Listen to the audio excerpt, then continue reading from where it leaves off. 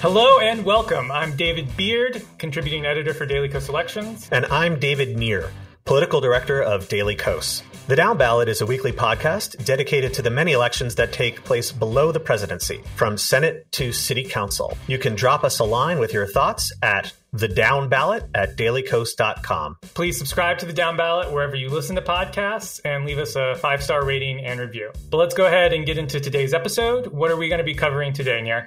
Today, we will be talking with Daniel Nichanian, who is the editor-in-chief of Bolts Magazine, a digital magazine devoted to down-ballot elections for races that affect voting rights and criminal justice. But first, we are going to discuss how the war in Ukraine is playing out in U.S. elections. We're also going to take a look at where redistricting stands in the 5 states that have yet to complete new congressional maps. And finally, we're going to check back in on a strange special election for the Senate in Oklahoma. Great. Let's get started.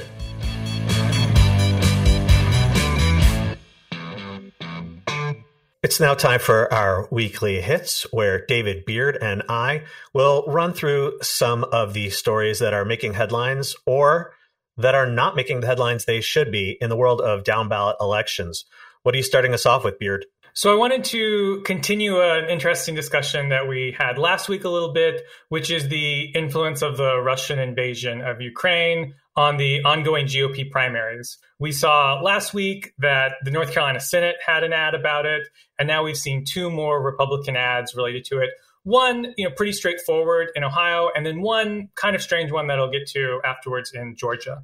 So in Ohio, there's a 5-way Senate primary for the GOP nomination, and this involves really 2 candidates, former Ohio Treasurer Josh Mandel and former Ohio Republican Party Chair Jane Timken. Mandel's been endorsed by the Club for Growth, and they've been spending money on his behalf, and so they've started airing an ad hitting Timken for her family's business dealings with Russian oligarchs. So the ad claims that Vladimir Putin's old oligarchs partnered with Jane Timken's family business to build high-capacity freight rail cars. And then it claims that this is essentially supplying Putin's government with military-grade machinery, and then ends sort of saying, Timken's family gets rich, Timken money funds her campaign, and she has the gall to run for the U.S. Senate. That's how the ad ends. And it's really a little bit lots of connections, as opposed to the first ad being very straightforward, like these were things that Bud said and things that Bud voted for or against. This one is sort of connecting Timken's family and her business dealings with the business dealings of Russian oligarchs and what they're manufacturing and how that would be contributing to the war effort, which could certainly be effective, but certainly requires a couple more hoops to jump through than the North Carolina ad. It is worth noting that Ohio does have the 5th largest Ukrainian population in the United States, particularly in the suburbs of Cleveland. So we can certainly see that could be effective, and we'll see if it's an ongoing issue that makes a difference in this primary that has a lot of competitive candidates and so has a lot of back and forth and things going on with it. And then separately, there's this very crowded primary in Georgia's 10th district, which covers sort of the central and eastern parts of the state, where the incumbent Republican Jody Hice is running for Secretary of State. And one of the many candidates running here is Mitch Swan. He's a retired Marine colonel, and he's running this very strange ad where he starts off talking about the biggest European land war in Europe since World War II, obviously talking about the Russian invasion. And he talks about how Putin is reviewing nuclear options in a very scary way. And then he claims that the problem with all this is that America is allowing trans service members into the military, and that's going to destroy our military somehow. He says that woke indoctrination will destroy our military in the ad, which is just so extremely strange that the takeaway from the Russian invasion of Ukraine and the failures of the Russian military, what he takes away from this is that America shouldn't have trans service members in their military. And I'll just observe that the Ukrainian military allows LGBT soldiers to serve openly like we do, while Russia clearly does not. Russia is extremely homophobic from a policy standpoint. And we've seen who has the superior fighting force by and large here. So I don't know where he gets the idea that trans service members are a problem. If anything, they should be a strength considering what we've seen. That's such an amazing point. And I always thought that if you want to maximize your military readiness, the worst thing you should possibly do is tell people willing to fight for you that you don't want them to fight. And Vladimir Putin did that and Ukraine didn't. And like you said, we're seeing the results. So we're going to switch to an entirely different topic. I want to talk about congressional redistricting. And we're reaching the end game in what has been a long but somewhat rushed process because of the late release of census data last year. And as of now, there are only 5 states that have yet to draw new congressional maps. Now, this doesn't include some other states where there's pending litigation and maps could get unended, but that maps have actually been adopted. These are 5 states with no legal map for the 2022 elections. So I'm going to briefly run through each of them because they're all screwed up in a different way. So at the top of the list is Louisiana. That's a particularly fascinating situation. Republicans drew a new map there that by and large looks like the old map, and Democrats, including the governor, John Bel Edwards, are very unhappy with that map because about a third of Louisiana's population is Black, and there's only one district with a Black majority, the 2nd district. And reformers have demanded a 2nd Black district. And of course, Republicans have refused to draw one because it would almost certainly elect a Democrat. Edwards vetoed the map. And now Republicans are seeing whether they actually have enough votes to overturn that veto. They fell short of the 2/3 supermajority on the initial vote, and there were some Republicans who actually voted against the GOP's own map. And the really interesting thing here is that in the 200 plus years that Louisiana has been a state, there are only 2 known instances that a governor's veto has ever been overturned. Governors are unusually powerful in the state, and there is a good chance that Edwards' veto will get sustained, which would then likely mean that the courts will draw a new map. And if the courts take reformers' views to heart, we could see another Black district in Louisiana. The next, and possibly even crazier, no, I'm going to say it's crazier, is Florida.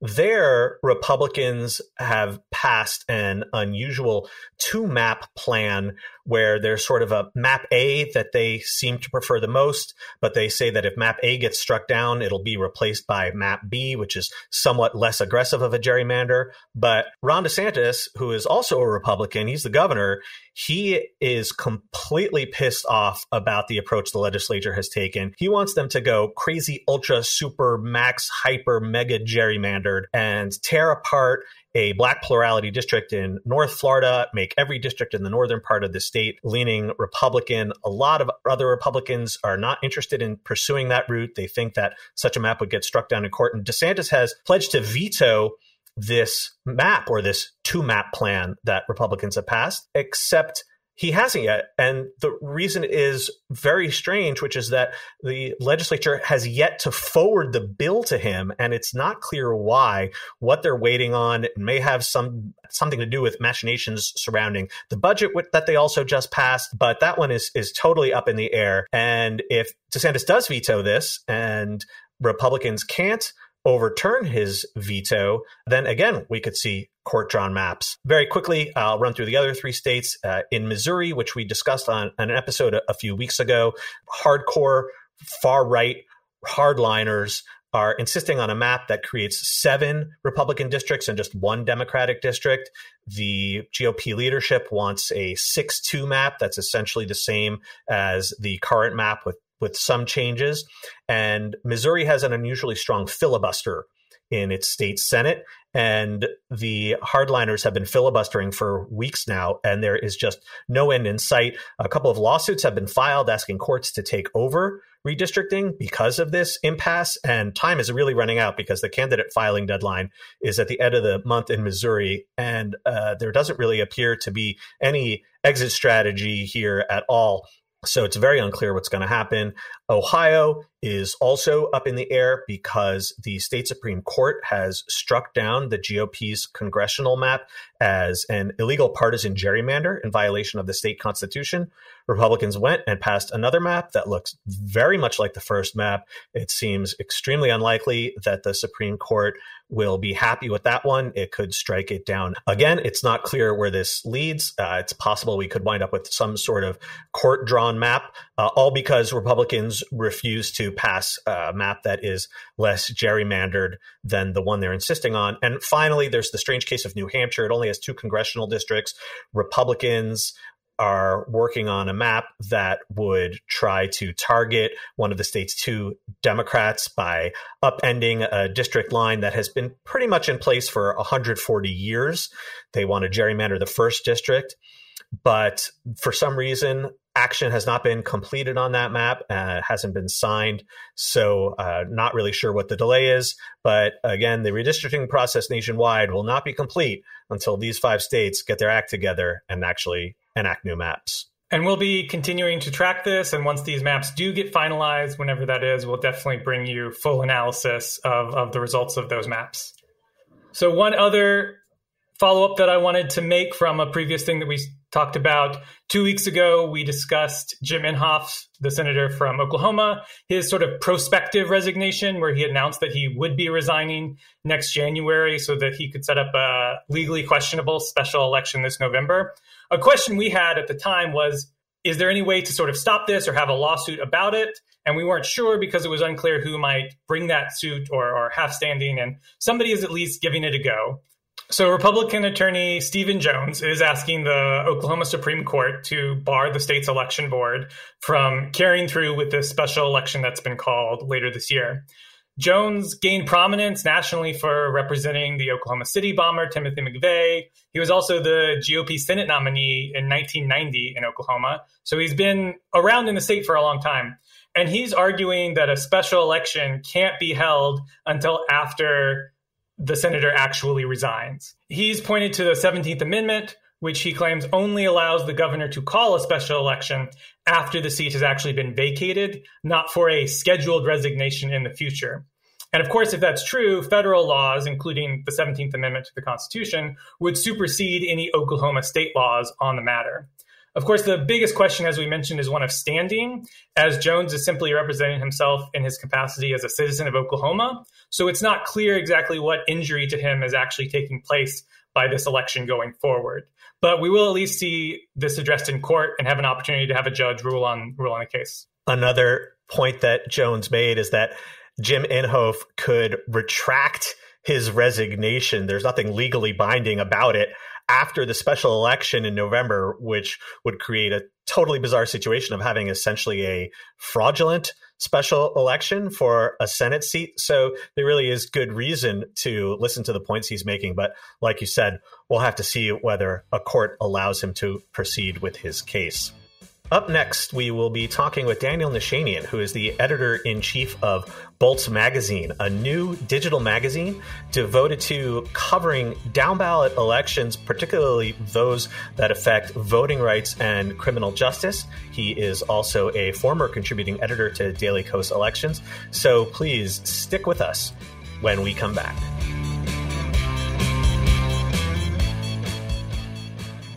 Joining us today is Daniel Nichanian, also known as Tennille on Twitter. He's the founder and editor-in-chief of Bolts Magazine, a digital magazine that focuses on local elections, particularly in the areas of criminal justice and voting rights.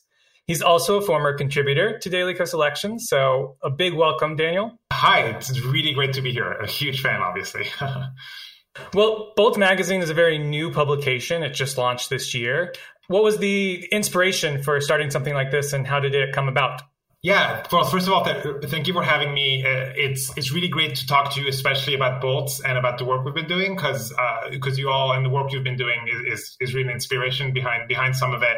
I think the idea behind it is that, I'm someone who cares, as I'm sure a lot of people who are listening, about voting rights, criminal justice, and just really a whole host of issues where local governments and state governments have such paramount importance. And the difficulty that anyone who tries to follow these issues and understand what's going on is twofold. One, it's extraordinarily difficult to even know who has the authority to do what. Like, what does a prosecutor do? What does a sheriff do? What does a county clerk do? Obviously, in different states, those have different names. The powers of these places are different. So if you're just trying to, follow these issues, it can be very tricky. And then second, the informational structure, the void around these elections, these powers is really great. And I think that's something that anyone who's probably listening to this will really understand, that so much of what the LA Coast Elections does is trying to provide resources and start filling in the gap with lower level federal elections and higher level state elections. But, there's so much to do on trying to chronicle, track, report on these local institutions. There are 3,000 counties in the U.S. And on criminal justice and voting rights, so much of what's happening is at the county level. So the idea behind Bolts was to create a space, an editorial platform, a publication that is comfortable leaning into those questions, doesn't have to overthink having to cover something as a national story necessarily, because those are national stories in and of themselves. There is nowhere else to look but the county level if you really want to think about prisons and jails and incarceration. That's really where the action is. And it's been we launched a month ago. I invite everyone to go there and both read the stories we have already, but also some of the resources we are trying to put out there, the spreadsheets and databases that try and answer some questions about who has the power to do what and when they're elected and all of that stuff.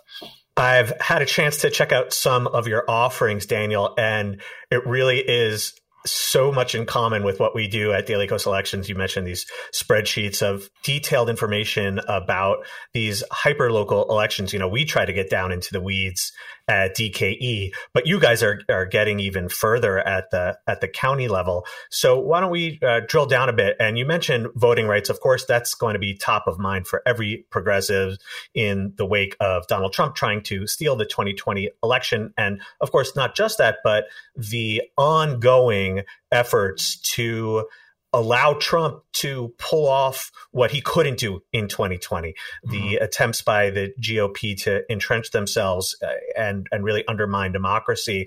And of course, there are high-level stories that do get national attention.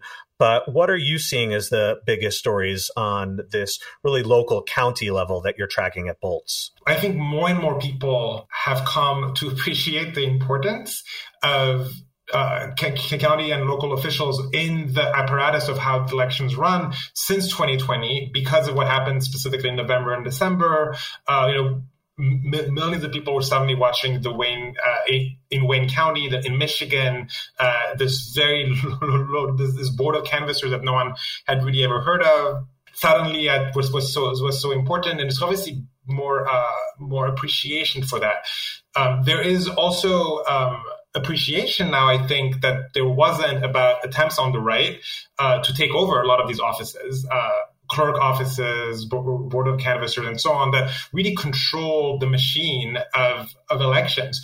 And it's sort of uncharted to some degree. We don't quite know all of that can be done in these offices because a new sort of candidate is running for them, potentially in some places trying to take over these county offices. And in 2022 and 2024, it could come into play, right? In terms of the biggest story being overturning of the elections. What I think Bolt is trying to do is fill in the space for people who understand that there's this problem now, but don't necessarily know where to go as a result, other than like this big national story. Like what are the hotspots? What are even the officials that are relevant in any state? Because as I'm sure everyone who listens understands, then every state has a totally different system of who runs these elections locally. So actually on day one of Bolts, we had we had a research database published that drills down on every state, in each of the 50 states, on who are the officials at the county level who run elections and run the registration process, and being able to, from that, gain more traction at the level of the county clerks and potentially in some cases statewide levels. One other, maybe should stay at the level of generality still, but one thing we're also seeing now is the importance of state courts for voting rights. The Supreme Courts of Ohio and North Carolina and Pennsylvania have played a huge role in the past few months alone in who gets to draw the maps and how aggressive the maps are going to be for those swing states. All of those states are going to have elections again for state Supreme Courts in 2022, 2024. That's another type of story that is becoming more and more clear for people, that the more the federal court systems become closed off to claims about redistricting and voting rights, the more these state courts are becoming the central voting rights story, and one that the right is obviously very, very aware of. And so, we'll see how much attention there is on the other side. Yeah, we have definitely talked a lot about the state Supreme Court elections, both at Daily Kos Elections and on this podcast. Looking toward this fall, what elections do you see, both on the state level, but also if you want to drill down to the county level? We love getting down into the weeds. So the more specific you want to get, the better. What are the top races that you see taking place in November? Yeah, I mean, there's so much to watch. So I think number one will be the places where Trumpian candidates really running on platforms of quote unquote stopping the steal, arguing that the 2022 election was stolen, and gesturing towards things they're going to do in 2020 to 2024 mostly to crack down on these false claims of fraud, right? So at the highest, the most obvious level, candidates like Carrie Lake, who's running for governor in Arizona. There's many candidates in Arizona, in Georgia, in Ohio, who are running for the Secretary of State positions on similar claims. I think what is becoming very apparent is that candidates or incumbent Republicans who are not really part of that crowd, first of all, always were obviously doing things that were threatening voter access. It's not like they waited for Trump and for 2020 to suddenly start purging voters, right? To start closing down polls. This has been a very, very, very, very long game on the right. So, and some of them are starting to take on increasingly the language of widespread voter fraud in the context of 2020 to argue for more. We are seeing that in Ohio, for instance, where the Republican incumbent in the race for Secretary of State is known as an establishment Republican, but he has been started to talk more and more about fraud as well.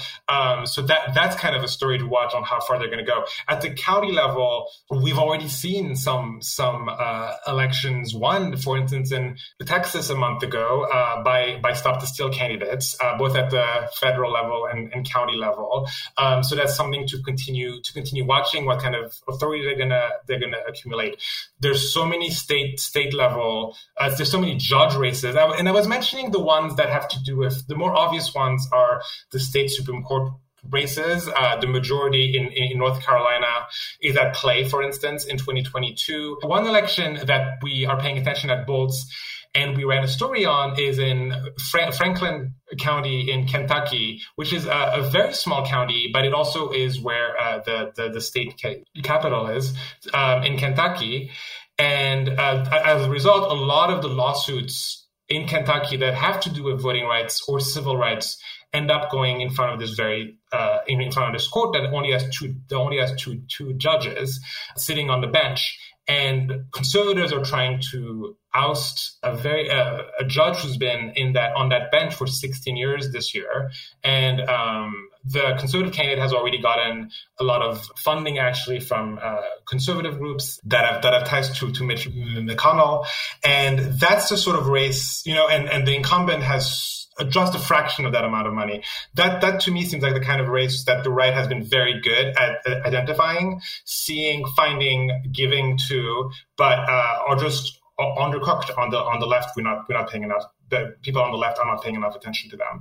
And then the last thing I also want to mention, I think we just talked a lot about the Trumpian candidates and the Stop the Steal candidates, but there's so many people who are also running for these offices from a progressive standpoint that feel like not enough is done from a county clerk position, but also a statewide office to expand the ballot. I mean, we are seeing still states not have automatic voter registration, online voter registration, and some or rights questions about rights restoration, and some of that is also governed at the level of state officials and local officials, and they don't necessarily need a law to be passed. So I think some of that paying attention to the progressive candidates as well will be interesting. Just one example, there was a bill in New Mexico a month ago that was meant to do so much on voting rights, including pass AVR, automatic voter registration, restore the right to vote to anyone who's not in prison,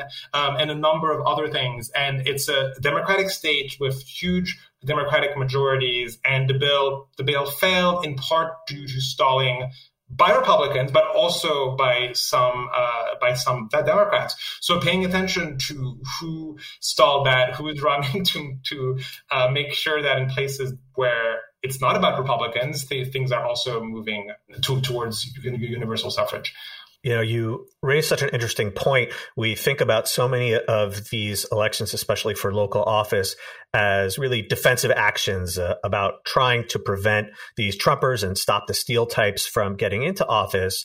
But you point out that progressives can do a whole world of good when they win these races. Are there any interesting examples that come to mind of a progressive winning something like a county clerk's office in recent years, where they have really instituted reforms that have helped expand access to the ballot? Well, the thing that immediately comes to mind when I hear your question is not quite that. There was just an election in Texas in Travis County, which is Austin, also the bluest part of Texas, for the clerk position. And what was interesting there. What was interesting in that election is that it's obviously operating under the massive constraint of the Republican law that passed last year, but also earlier laws that really box in what an official can do at the local level in these blue areas. And we ran an article where both of the Democrats who were running were talking about the importance of getting creative and trying to find ways within the law to continue pushing as much as possible, even if the Republicans have constrained it. So, for instance, in 2020, a huge story in the fall was somewhere else in Texas, in Houston. The county clerk there had really gone very far in trying to make sure that it's as easy as possible to vote, including having some places that were open for 24 hours a day. We didn't see that in other places that had Democratic clerks in Texas. Now that specific reform has been banned by the Republicans. But these candidates in Austin were talking about trying to extend. I think now polls can be open until 10 p.m. So trying to make sure that they're being as creative as possible in getting there. The other thing that immediately comes to mind is something that is so at the control of local officials is how easy it is for people who are in jail to vote. By people in jail, I mean people who have never been convicted of a felony and are just being held on bail or are being held pre-trial and have the right to vote. And it's really up. Well, by law, they should have access to the ballots, but that very, very frequently, almost always, really depends on the goodwill of the sheriff or of the county clerk or of the work between them of making it possible. And we are starting to see in a few places efforts by sheriffs and clerks to make that a little easier. So again, in Houston, actually, there was a polling place set up at the jail. It's one of the only places in the entire country for people who are held in jail but are eligible to vote to have access to the ballot as easily as possible. And that's something that we really only see in a few places, and that anyone could sort of try and ramp up around the country. And that really transitions us really well into the other big issue that Bolt's Magazine covers, which is criminal justice and criminal justice-related elections. We've seen that district attorney races have really become much more prominent in recent years. We've had a number of big races in big cities across the country where progressive DA candidates are challenging incumbent establishment candidates. How have you seen those races evolve really in the past 5 or 10 years to where they are today? Oh, the change on DA elections has been really huge. And I think, the very first thing to say about them is the very fact that we're having a conversation about them is something that has evolved over the past 5 to 10 years. Of course, there were DA elections a long time ago. So some of them were, were very high profile. In some cases, especially when they involved someone who had particularly extreme views or a particularly controversial record. But those were, I think, extreme cases typically, and the fact that the vast authorities that DAs have to shape the criminal justice system and the scope of incarceration, and that has come into view not just in extreme cases where someone is where there's like the most outrageous cases that really lend them, like everyone can immediately see, but the cases that do take explanation and understanding that within the scope of what someone can do within the law, before we go into what is illegal or unethical that prosecutors do, there's such a huge amount of difference that can be done, and there's more and more candidates that have different sort of platforms than the traditional approach of prosecutors has been for the past 20, 30 years. There's been more and more candidates who have jumped in who are using DA elections as a path to lowering incarceration and changing approaches to criminal justice. And the more those candidates have come in, really since the BLM movement started in 2014, 2016, and picked up steam from there. And that's really when these offices became more into the view of the mainstream conversation.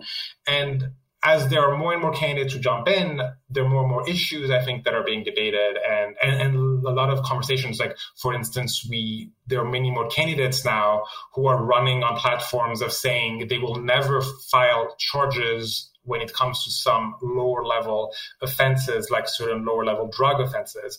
There was an election in 2018 where the person who was elected DA of Boston ran on such a platform of not charging, and it was a huge deal in the sense that there weren't that many candidates who had run on that, but now it's become much more common for candidates to run for these offices saying something like that, and that has changed a lot. So we've seen some real successes in electing progressive district attorneys, and then we've seen some equally strong pushback from a lot of the establishment, particularly sometimes within the district attorney offices themselves, from police officers and police unions.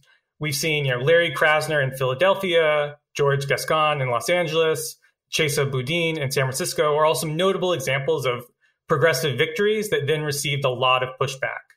Boudin in particular is facing a tough recall election later this year. What have you seen the establishment's strategy having been? And what do you think are the best ways to sort of push back against this when they come after these progressive DAs who have been elected? Yeah, I think it's important to take a step back here in thinking about this question, because it really gets to the prior question we were talking about. When you think about someone like Krasner or Boudin or Gascon, or really a lot of other people around the country, those maybe have been the highest profile, but also places like Austin, Texas, the suburbs of Washington, D.C. and Virginia, and a number of other places. If you had told people in 2016, 2017 that candidates, which is just 4 or 5 years ago, that candidates with such profiles and such platforms would come into office on the stuff they're saying, it would be such a humongous break with the status quo, not just of recent years, but of 30 years of approaches to criminal justice, which is that the candidates we're naming were not career prosecutors. They're people who really have spent their life as their career trying to lower incarceration and champion civil rights. The idea that they would come in and change these offices from the inside was really just foreign to what was happening up until 2015, 2016. So there's already been such a humongous shift, and a lot of the people who are invested in the other side of this debate in keeping approaches that are more punitive, that whether it's on lower level offenses like the war on drug or on higher level offenses, because we're also speaking now much more than until 3-4 years ago about violent crime and approaches to very long incarceration and these higher level crimes, and what is the best way to promote safety through them. There's all these new conversations, and there's a lot of pushback from career prosecutors, from police unions, and now increasingly also increasingly from Republican statewide officials who are paying attention in a new way to what's happening at the local level and are looking for ways to preempt it in some places. For instance, there's a Republican candidate who's running for governor in Pennsylvania and who might win the nomination. And one of his proposals is that Philadelphia should no longer get to elect its DAs. Every other part of Pennsylvania should get to elect their DAs themselves, but not in Philly. And we're seeing some of that elsewhere as well. We're also seeing some pushback within the Democratic Party in especially the past year as crime has increased around the country, including places that don't have anything like a reformed DA at their helm. There's been concerns about crime that has led people to champion going back to tougher on crime policies. And so this, I think 2022 is going to be a big test of that. I think people are just used to the idea that tough on crime wins elections. I think that's something that's been ingrained in anyone who has followed American elections, right? For any time since the past 25, 30 years. I mean, anyone who's grown up watching clips of, CNN always, in every presidential season, showed a clip of the 88 presidential debate where Michael Dukakis famously didn't answer a question on the death penalty the way he was supposed to answer it.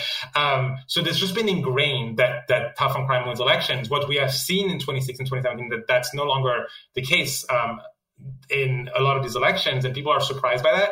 For instance, in Philadelphia, Larry Krasner was meant to be in a ton of trouble in 2021 because he was up for re-election. He won by a lot in both the primary and the general election. And I think 2022 is going to continue being a test of that question. And if you were going to be giving advice to someone like a Chase Aboudin, who, as we mentioned, is up for recall in June, about pushing back against these establishment attacks, what might you say?